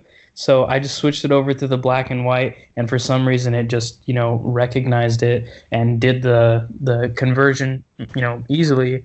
And it did actually make me think, especially when it comes to this whole business recently with the Kodak price increases, that I don't know if necessarily it's something that I would do a whole lot, but I can definitely see somebody going for a more affordable color film stock that they like, doing a little bit of experimentation to see if they like the way that it performs as a scanned black and white film stock. And if the results are good enough and the price is right, given the fact that the prices of things like Tri-X and T-Max and stuff like that are going to be going up, naturally the prices of your Ultra Maxes and your Color Pluses and your Kodak Golds are also going to be going up as well. They're still going to be less expensive than Portra and Tri-X. Mm-hmm. If you wanted to keep the costs low, be able to develop everything in the same tank without having to worry about developing times, or send it out to a lab for processing only, and you do the scanning, it's a pretty compelling argument. I don't think it's something that I'm going to be doing as a way of like replacing black and white film, but I do usually, if the colors come out wonky, convert it to black and white just to see what it looks like. And there are times when I keep it that way, when I'm like, oh well, black and white came out better. Right. There's no rules in photography, right? That's one thing I like about playing rock and roll music. There's no rules, so that's I don't know why I can't translate that to my photography as much. I'm a little more regimented, I think, but yeah. It's funny. One of my ideas kind of on the back burner is actually going the other way from black and white to color. I'm trying to do some kind of like autochrome process. So that's nice. Kind of an idea that's in the back of my mind somewhere. That's like, oh, maybe one day I'll try and do that and shoot. And with a kind of a filter over the front of the camera or between the film plane and the film, and then figure out a way to do that. Isn't that what like the 22-38 and like the color separation films are like meant for? Yeah, I never understood exactly how that works with some of like the super technical stuff. Like I always kind of feel like I understand it like 1 week, and then a couple weeks later I'm like, nope, I totally forgot how that works. Right. It's funny. There's a really famous picture that someone's taken of on autochrome back in the 18 something, and it's of a girl in a red jump sweater she had on, and that was actually taken on the Dorset coast where I grew up. And that was just it's the most amazing color picture. You think, well, when was that taken? And you look at the date and you're like, no, that's not possible. That can't be right. And it was taken in the 19th century. So. Wow! Just using that autochrome process, it's incredible. So that's something I'd like to, maybe figure out a way to do. Just for why not? Well, sounds like we're gonna have to have Lori back on in the future because she's always trying really cool stuff. So crazy stuff. Yeah. All right, Andre, what we got next? Seeing as we're on a film stock kick right now. Here we've got a question from Bill Smith of the Classic Camera Revival, who asks, as a follow-up question to his previous question about Olympus stuff, what drew you to shooting motion picture stock, and is there a difference in workflow processing compared to C41? I think it's amazing film. It's like the cream of the crop film. I think a lot of the stuff that has in the Vision 3 film ends up making its way into Portra, and so it really is like top tier film. The only thing, and to answer his question, yes, you've got that thing called Remjet to deal with, which adds a little step for me at the beginning to rinse that off as a pre-bath, and then you can develop in C41 the color shifts are, the color is pretty much the same. There's a slightly different color cast when you do cross process in C41. So I've tried both. I've done the ECN as well, and there is slight difference in color, but I wouldn't say the C41 is terrible. It's perfectly usable to do both. So if you're doing just with C41, I have that Remjet pre-bath to get rid of that, and then C41 is normal, or ECN, I think there's an extra step in the chemistry, and you just have to make the chemistry yourself. That's all. There's slightly different steps. I think there's a separate bleach step for ECN, and the temperature is slightly different. It's a little bit hotter than C41, but it's if you can do C41, ECN it's really simple. It's just the case you have to actually mix up the chemistry, which can be a little bit It's not too bad. I didn't find it very difficult at all. You just have to take, the appropriate safety precautions. And I think Matt Melcher actually got me into doing that. I listened to his podcast, and he went through what he did to do it, and I just pretty much duplicated that process. And I was just going to mention that Matt Melcher from Box of Cameras podcast and Lori, you two should probably just start a make your own chemicals podcast, and just take over the world by storm.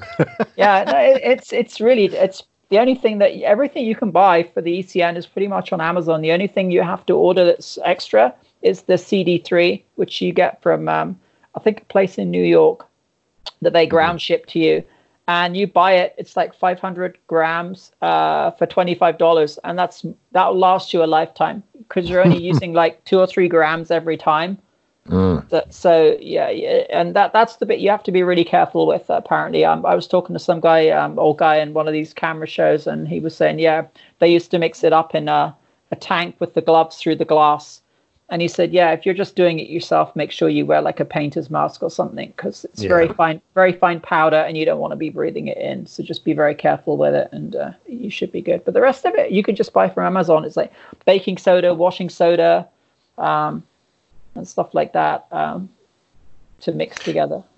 I was wearing a like a big respirator mask yesterday because I had this yard vacuum, and I was vacuuming up all my leaves, and it shreds all my leaves into a little bag collection thing, and it puts leaf dust everywhere, and I'm very allergic to it. My whole family is actually, and it usually gives me like a sinus infection every time I do this. So I was wearing this respirator through my yard, and it probably looked like to my neighbors I was doing some sort of, I don't know, meth cleanup or something like that.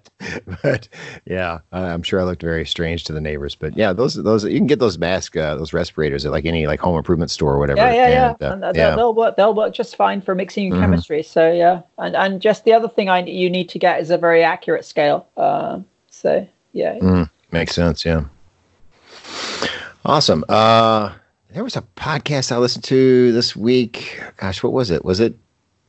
I can't remember if it was Classic Lenses or I'm not sure. Somebody had somebody on talking about mixing up a lot of chemicals and gosh, I can't remember which podcast it was, but it was very interesting. And the guy was basically telling you how you can save a ton of money making your own chemicals. And I'll try to think about that through the podcast. Maybe if I remember it, I'll try to get it out before this episode ends. But until then, how about we just move on while my brain churns? So I think actually the C41 making your own chemistry is a lot harder than the ECN. I think there's some probably dodgier ingredients health-wise with C41. So I think I'm kind of going to draw the line at ECN. That seems to be a lot easier to make. And because the C41 kits are so readily available, there's no real need to mix that chemistry yourself. So I remember what it was. It was homemade camera camera podcast. They had their guest this last week or so. I can't remember his name, but he was all about like teaching people how to get chemicals really cheap, and he was big on like it being very eco-friendly, like not hazardous at all. And he was like telling about all these developers.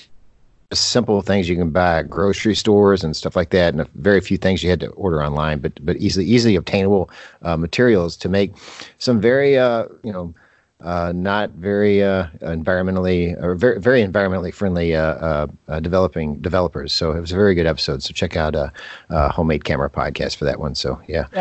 Glad I remember that. So yeah, okay. I would Google it now, but I have like the world's noisiest keyboard. I think I don't know if anyone has asked a question about my keyboard, but I do get a lot of comments on the Facebook group about my keyboard, my computer keyboard. So maybe I'll tell the story about that later on at the end, about the story about my keyboard, because it's quite a unique computer keyboard. Because everyone who sees me post some pictures there, they say, "Is that an IBM Model M?" And I'm like, "Yeah." So it's so if you're in the tech. If you're a techie, you kind of recognize a very iconic kind of keyboard. So I'll go over the story about that at the end, maybe, if no one asks me about that. Perfect. Because I know there are a couple of people interested in my keyboard. Okay. Awesome. I'll even give you a demonstration of like me wrapping the keys so you see what I mean about how noisy it is. Oh, That's perfect. perfect. We may not have Mike Rosso's soundboard, but we do have Lori's keyboard. There you go. All right, what's next, Andre? Sherry Christensen asks, was it easy to start developing E6 chemistry at home? That's Sherry Christensen from the Embrace the Grain podcast. So thank you, Mike. and she just recently had a fall and has had to kind of take a break from podcasting. Hopefully she'll be back soon. Hopefully you're doing good. Sherry, apparently all the hippest podcasters in the world lately are having falls. It's just happening lately. So, but hopefully she's recovering well. So yeah, get well soon, Sherry. Yeah. I like your podcast. Mm-hmm. So E6, E6 is fairly simple. I've done that too. Was it E6 or ECN? She asked, Andre. E6. E6. Okay. Okay, yeah, I've done some E6 is easy too. I got a kit to do that. It's very similar to C41. I think there's like one extra step. The bleach and the fix are separate. So it's develop, bleach, and then fix, if my memory serves me right. So yeah, it's I think again, then the temperature is just a bit more is a bit different. I use one of the Cinestill, the TCS to maintain the temperature, and it works out fine. So yeah, I think I got a. It's a first developer, which is essentially a black and white. Second developer, yeah. Color developer, which also includes like a chemical like reversal agent in that second bath. And then it's the Blix. So is it kind of like with C41? It's really the developer. The first stage kind of needs to be a more like an exact temperature, and then like the Blix isn't as important. Whereas E6, the first two stages kind of need to be at that exact temperature, and then the Blix you can kind of be a little more generous with on the temperature range. Is that kind of the same thing? The Blix is always the one that you can futz up a little bit more in terms of chemistry. Yeah. The first two are definitely more critical. The first developer, especially for getting like just the base like density of the negative right, developing actually the silver, and then the color developer is where like temperature changes are gonna cause color shifts there as well. Magenta, maybe a magenta cast, maybe. Yeah, some weird color casts if you've got the temperature more than a handful of degrees off, and then also that reversal step needs to occur at a certain temperature. Yeah. I know I hadn't done much E6 until I picked up that Kodak and the Ektachrome, and I'm doing a lot more E6 just purely because I really like shooting that film. Mm-hmm. Although I mean I'm just scanning it, so. I guess I don't know. Is there any difference? Is that kind of taking the whole point of shooting slide film? I might as well shoot color, I suppose, if all I'm doing is scanning it. I don't know. I guess it has that look to it. I think in general slide film is sharper regardless. So I think it's I don't think it defeats the purpose whatsoever. So yeah. I do like the fact that I can kind of like look at the pictures in full color. Yeah.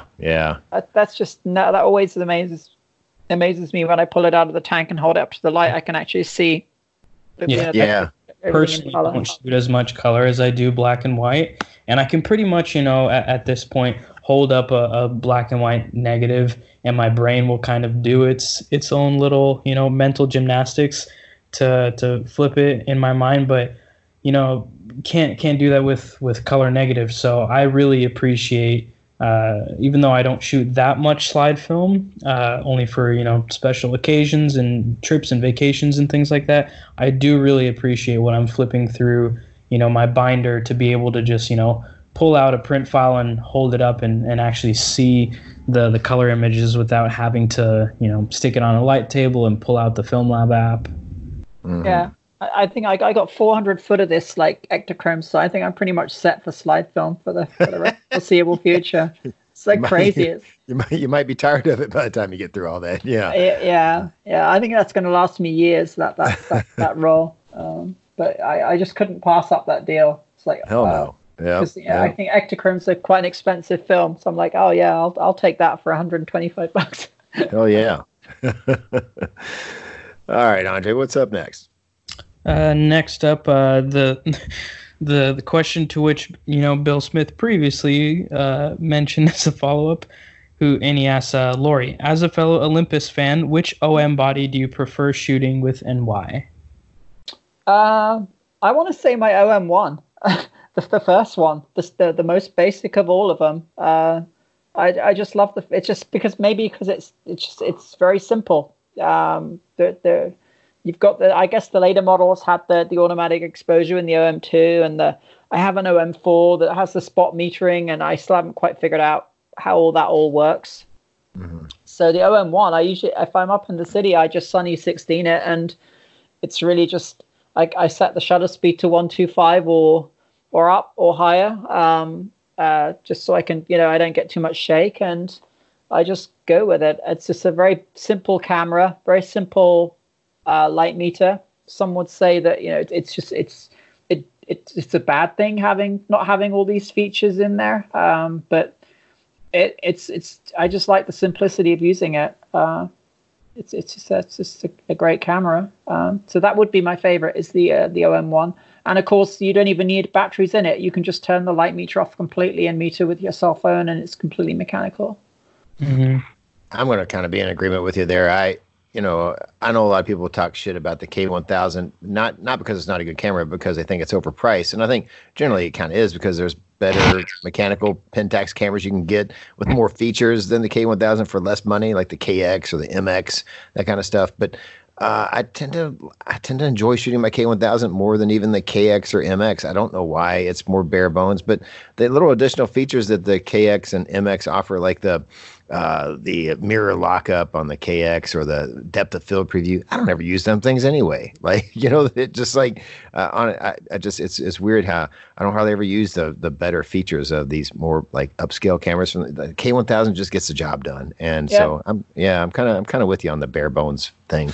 Nothing gets in the way, right? Yeah. Funnily enough, the OM1 actually has the mirror lockup. None of the others have that. Oh yeah.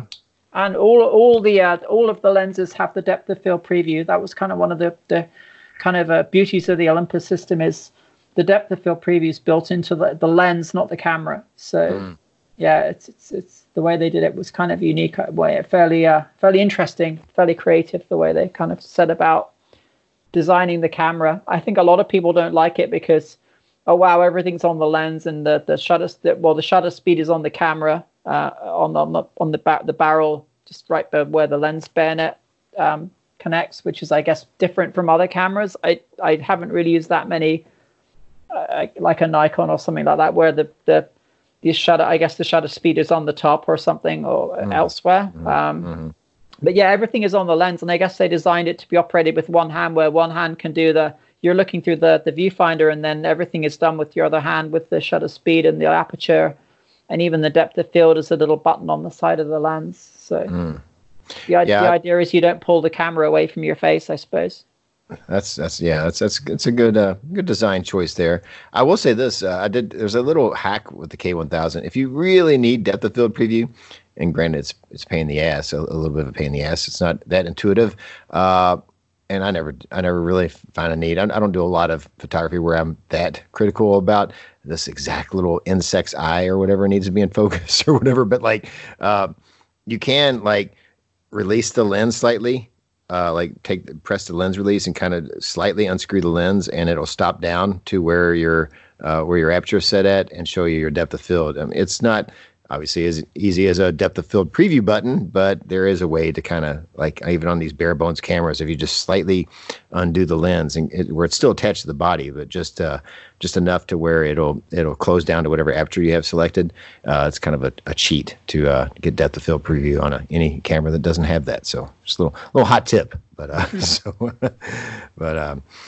right, Andre, what do we got next? All right. Next up, we have got a question from Greg Ops, who says, "You're one of the more actively experimental members of the Facebook.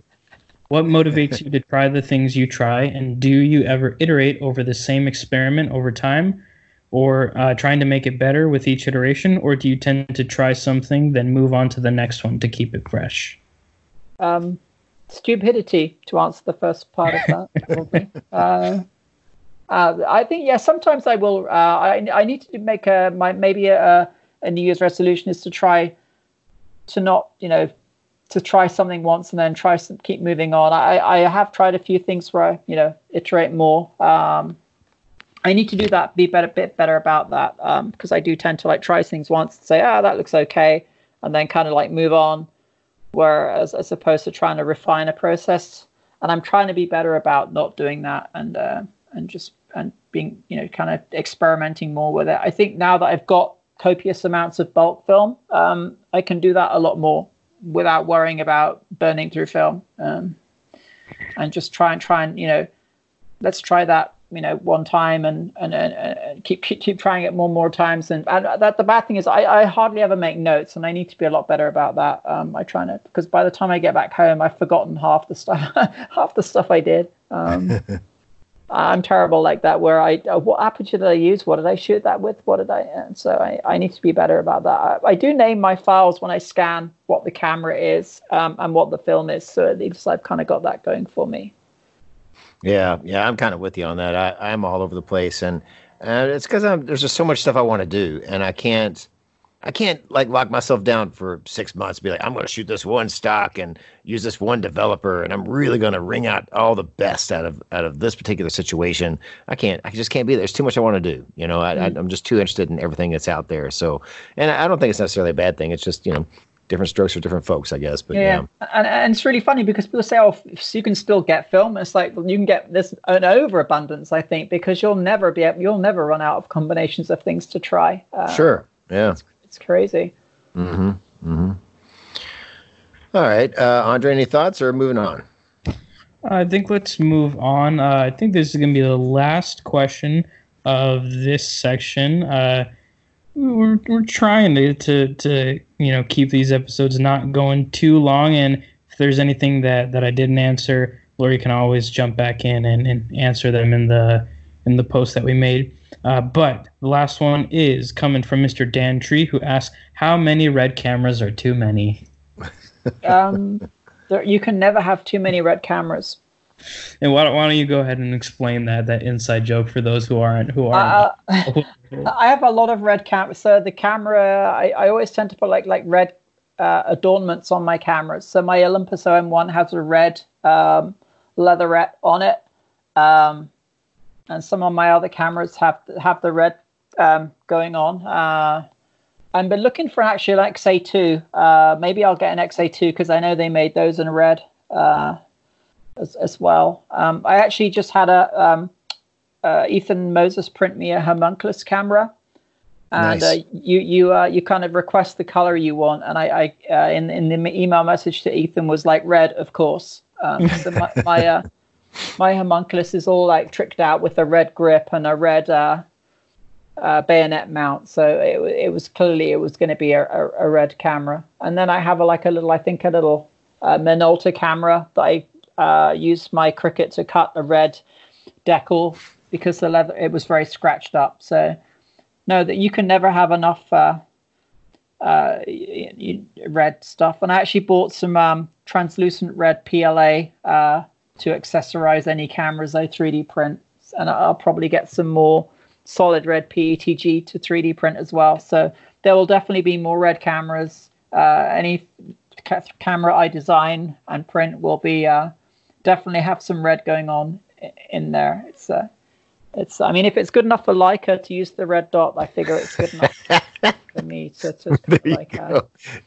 The red dot just takes over your whole camera. So yeah, and it's actually my Surface here that I'm on, my little laptop here has the red type cover. So yeah, I'm all about the red, and my desk is red as well. So yeah. Well, I have a sort of a I'm kind of dislike red. I'm a fan of the University of Kentucky, and their color is blue, and our rival, the University of Louisville, is red. So I need some blue cameras in my life. I think it was Alex Purcell has like a blue Hoga, and I'm in love with it. I need to find me a blue Hoga. So like, but yeah, I'm all about the blue. I'd love to get like some blue leatherette for one of my Pentax cameras, and kind of get a little University of Kentucky action on one of my working man's cameras. So there's plenty of places actually online that will do the replacement leatherette. I think I got some leatherette for my little baby Yashica 44 that I got. That the the leatherette was completely gone on it. So I bought some leatherette for it. Actually, that's like in a pebble kind of gray, so I didn't get the red there. I kept it more like the original gray color. So yeah, it's you can definitely get your Pentax all kitted out with the blue there. There you go. Andre, red or blue? I'm gonna go with blue. Yes. A little bit more subtle. My OM2 is like a denim blue because I figured I wanted them different colors. So I have the red OM1, the blue is OM2, and then the OM4 is kind of a mahogany kind of a brown color. So they're all kind of color coded, so I can not grab the wrong one by mistake when I reach on. So the denim one, the denim colored one, that's kind of your working man's camera, I'm guessing. So I guess so, yeah. I guess Olympus like that. They just released the digital Pen F in that same denim. They did like a limited edition Pen F digital camera in the denim. And I watched there's a YouTuber that's into the Micro Four Thirds, and I messaged him and said, hey, I have an OM2 that's like the denim blue, and he was like, wow, that's so cool, when I showed him the picture of it. So wow, very cool. All right, so is that where we're wrapping this one up, Andre? I think so. All right, well, sorry to anyone whose questions we didn't get to. Maybe we can sweet talk Lori into going into the Facebook group and answering those questions on that thread, possibly, Lori, huh? Yeah, sure. Okay, awesome. But yeah, we're trying to keep these shows around 90 minutes. It never happens, but we're already at like an hour and 40, I think, at this point. So we're going to go ahead and move on to the last segment and wrap this one up. So, but again, thanks to all the questions from the Facebook members of the Negative Positives Film Photography Podcast Facebook group. And again, sorry to anyone whose questions we didn't get to, but we definitely appreciate it. We'll go ahead and take a break and come back for the last segment. So we'll be right back, folks.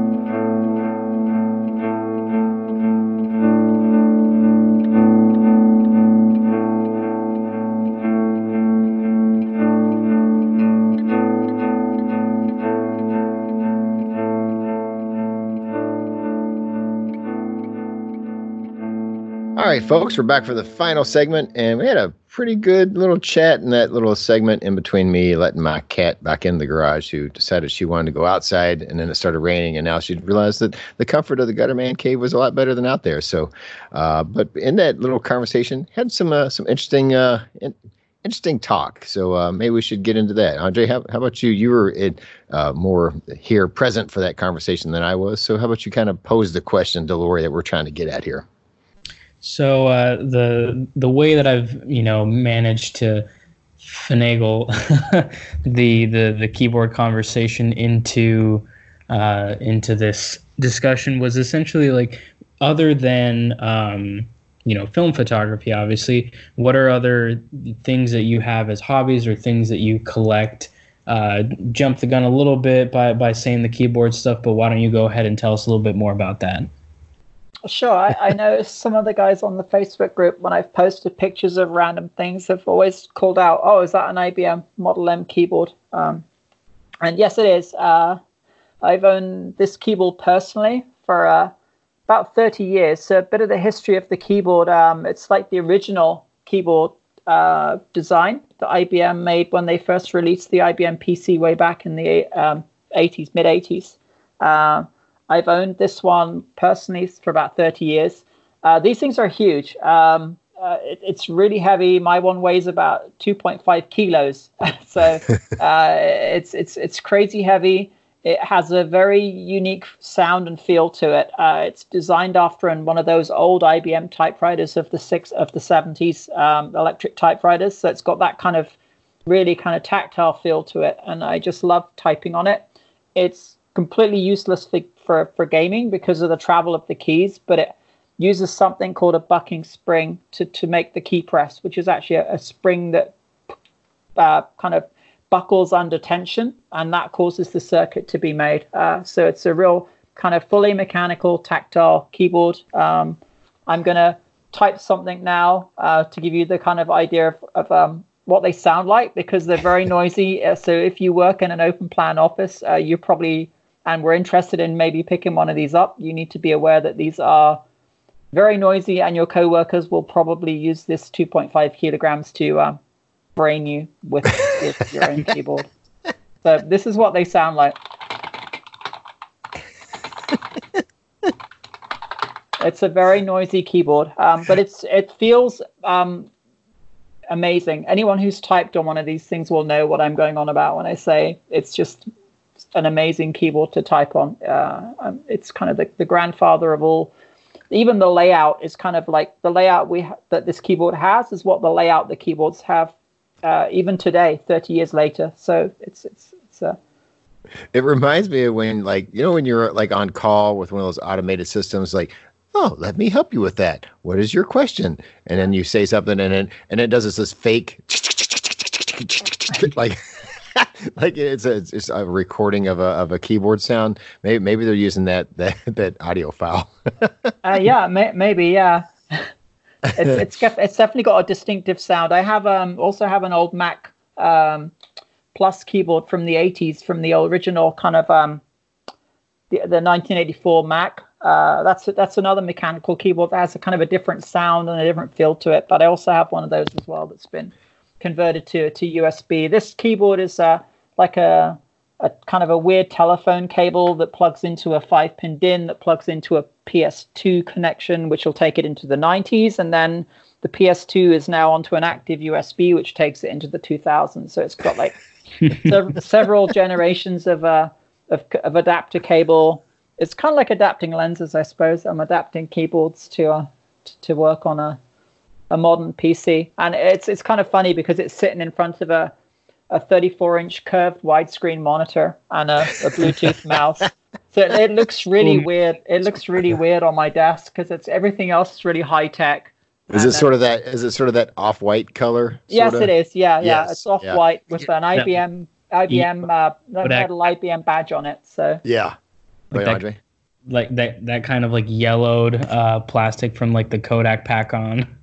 You can totally do something called I guess they call it retrobrighting. If you watch any of the YouTube channels, they call it retrobrighting. They do it for a lot of the old computer equipment where they leave it out in the sun with like a hydrogen peroxide mix, and they kind of brings back its color, I suppose. So I watch a couple of those channels on YouTube, and they're doing that retrobrighting on keyboards and on computers and stuff like that. So.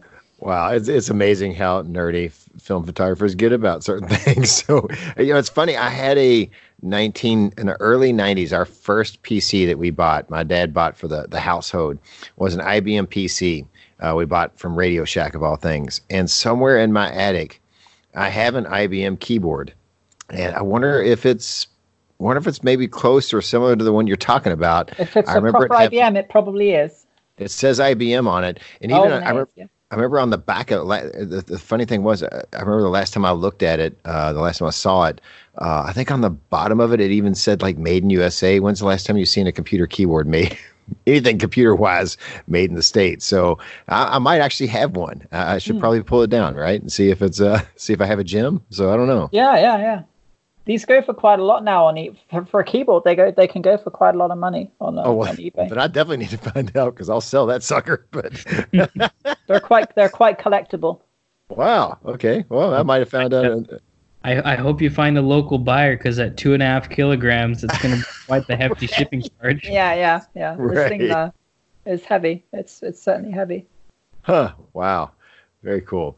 Now, I was just talking about how in college when I built a gaming PC, I ended up buying a mechanical keyboard. It wasn't a very nice old IBM Model M keyboard, but definitely as much fun as I had writing on it, the tactile experience, which I guess kind of connects again back to film photography. As great as something like an F100 or there's somebody in our in our podcast Facebook group who I can't. I think it's Thomas Eisel, but I could have that wrong. I think you're right. An F6. F6. Yeah. And Harry just picked up an F6, and M just picked up an F6. As wonderful and modern as the experience of shooting those cameras are, On the opposite end of things, like Jake Rose just picked up like I think it's a 1937 like Barnack Leica, and just the tactile experience of having something completely, mechanical like that, which we're still talking about, electronic keyboards, but that tactile experience, a keyboard with mechanical switches versus your modern, kind of clicky well, not even clicky, but kind of like I don't know, mushy, ratchety, mushy laptop keyboard. Oh yeah, they're all mushy now. Yeah, completely different. Yeah, and actually, it's kind of like the mushiness of modern keyboards is kind of like the mushiness of like the '90s film cameras. Like the switches always feel a little softer. They don't click as hard and fast as like the old mechanical cameras and all that. So yeah, I see, folks. We managed to find a way to tie in keyboards with film photography. So just the magic of this podcast. Just I get when I do watches, I get yelled at. Right. Well, to go ahead and kind of finish with one just kind of last photography question, kind of just to wrap on a film photography note. What is it, Lori, that you like as far as your photography? What is it that like? Do you feel like you have a style? Like, is there a certain type of photography you kind of more concentrate in? Like, what's your main focus of photography? Or are you just kind of all over the place? Where are you at with that? I would say mainly, I wouldn't even call it street, because I'm not like looking there to capture any kind of decisive moment. It's definitely not portraiture. I really envy people that take portraits because I totally can't do that. I'm hopeless at that. Yeah, I just kind of just wander around with my camera and take things that look interesting to me. Just and try and work on my composition and just make interesting shots. Probably more artistic than I try to go for a more artistic sort of slant to a shot. So getting some of the shots getting close, or take a shot of something cool, or where there's like a contrast in colors and things like that. But it's something I definitely want to experiment with more and try and do a little bit better with, not full on like street photography where you're, waiting for something to happen and then just walking up to someone and snapping a picture in their face and stuff. And I haven't got the nerve to do anything like that. So I'm with you there. Yeah. I just usually just carry my camera around with me, and a lot of the stuff I take, I guess, is of buildings and kind of the things I see in what I would call, I guess, sites, or things like that. So like a lot of the shots from my England trip have been just like, architecture or inside the church, or, an ocean scene or a seascape or something, or boats on a river or something. So much more kind of landscape photography, but not like full on. Like Ansel Adams type landscape. Not the full on kind of that kind of thing, but somewhere a little bit between that and like a snapshot. I'm with you there. I sort of feel the same way. I feel like I need a new term for the type of photography I do, because I don't think there's any term that really describes it. It's certainly not street, but yet I am kind of usually walking the streets. And it's not necessarily like some people call it like urban decay or all that stuff, which I am a fan of, and I do some of that. But I feel like it just needs to be I need to come up with some sort of term that describes, I don't know. I guess it's just, hey, I take photos of whatever looks fucking cool. That's my kind of stuff. So yeah, but well, thank you, Lori, so much for joining us tonight. It's been a real blast, and you've been an awesome guest. And it's nice to have somebody on here that I don't know, just maybe knows a little bit more than what they're talking about than Andre and I do. So it's been a real pleasure to have you on. Thank you very much, Mike. It's been a pleasure. Awesome. Well, how about we get our socials out here and wrap this show up? Lori, since we've been talking about your photography, where can people check you out? I think my Instagram is Fashionista Lori on Instagram, and I don't think I don't really have a Flickr or anything like that, and I don't use Twitter that much. So yeah, Fashionista Lori. Awesome. And Lori is very active on the Negative Positives Film Photography Podcast Facebook group. And if you guys are not on that group, I know I know Facebook kind of sucks, but that group does not, and you should join it because you're missing out if you're not involved with that. Because she's been very active on that, and I had some really good. Did a couple of face casts recently, which I'm always happy to get some face casts. It always makes my day to see somebody kind of behind the scenes. I feel like you get to know people better that way, and you've done some really cool stuff with some of your developing, and so I hope you continue that in the future. Mm-hmm. Awesome, Andre. Where can people check you out?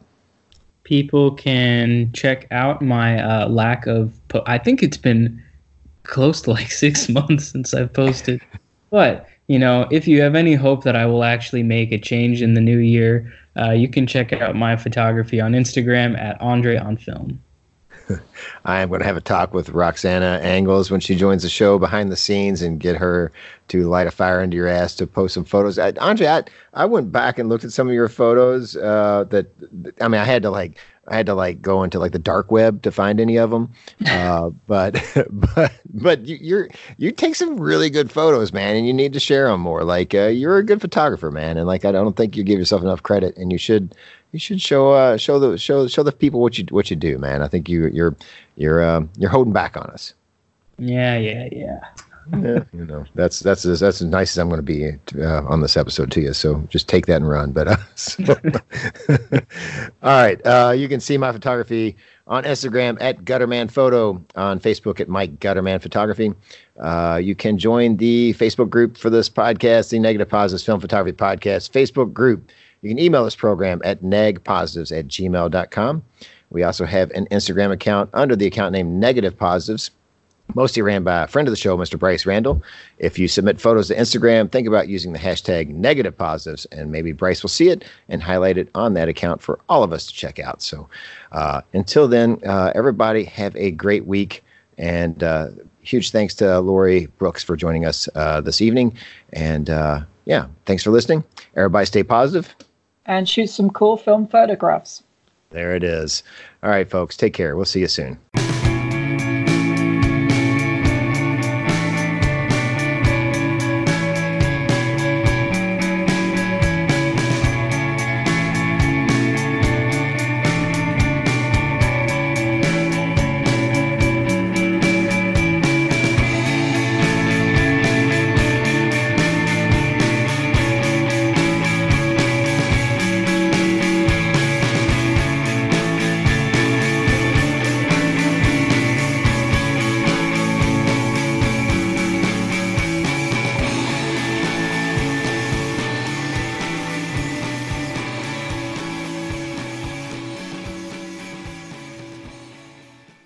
I call my cat Taco Beans or Choo Choo Beans, and because he's fluent in cat Spanish, which is a completely different language.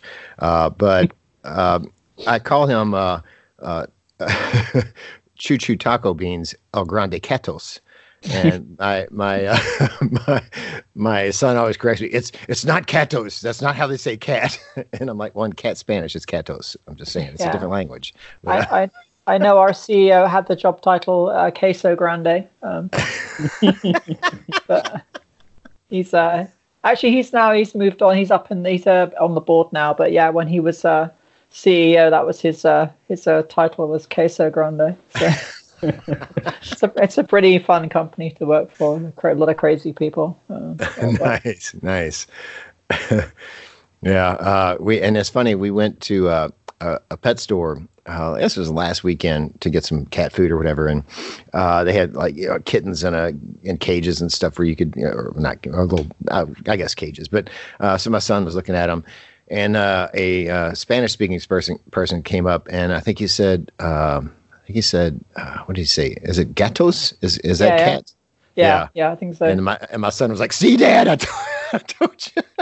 So I had a question for you, Mike, about the Apple Watch. We were talking before we came on the podcast about technology, and I said I won a Gen 5 Apple Watch with work, so I've been using that for the last few weeks.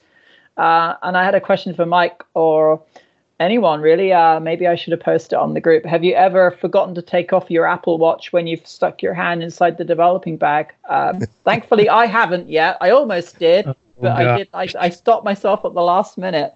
But right. Because it has that bright display, it does. I can imagine that causing havoc with your your film, taking it off the film and putting it on, loading it onto a reel or something. I wonder if anyone's made that mistake.